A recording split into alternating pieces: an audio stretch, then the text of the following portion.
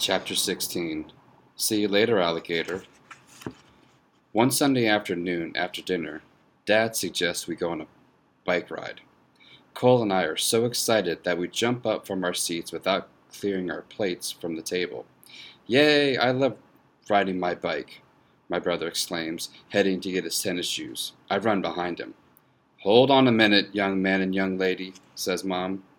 You're not riding anywhere until you help clean up the kitchen.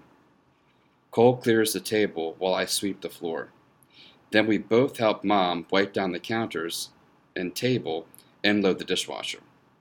It's been a few weeks since we've ridden our bikes beyond our street, so Dad fills our tires with air and raises Cole's bike seat while we clean up things from dinner. After we finish up in the kitchen, we all gather in the garage and are ready to go. It's perfect. It is the perfect weather for riding.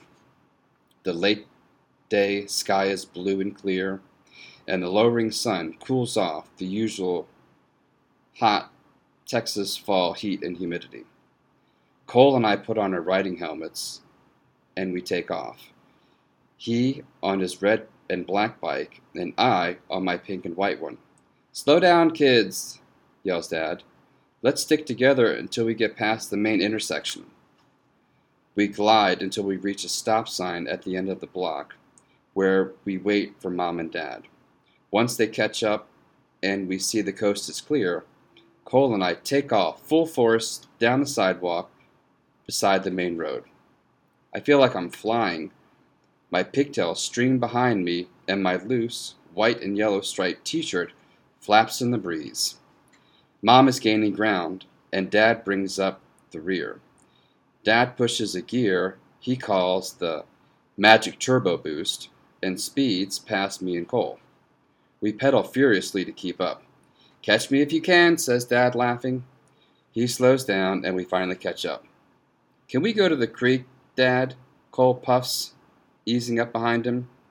The small stream is an area we often pass on our way over a bridge that leads to the other side of our subdivision.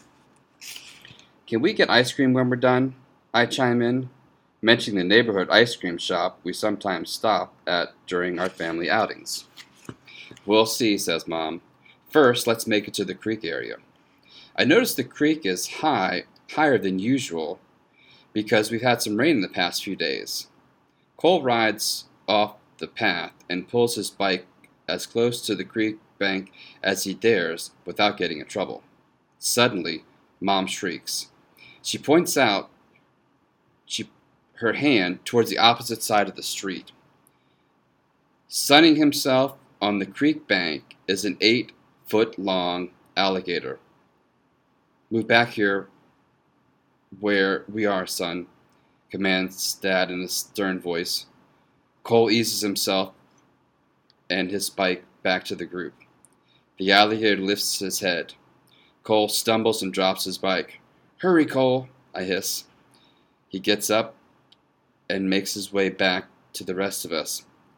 Will he eat us? He whispers. We're not staying around to find out, says Dad. Let's go. Dad gestures for Cole and me to get in front of him and Mom, and we all ride like the wind away from the creek towards the community shops. The alligator doesn't follow us. Looks like we need a snack break to calm our nerves, said Mom, once we get near the ice cream place. Yay! Cole and I cheer. We enter the shop and all order cones. Why are there alligators so near our neighborhood? I asked Dad between licks of my favorite ice cream flavor at Rocky Road. The alligators were here in the creeks long before this subdivision was built, he explains. They are harmless, as long as we stay away from them and avoid places where they have nests.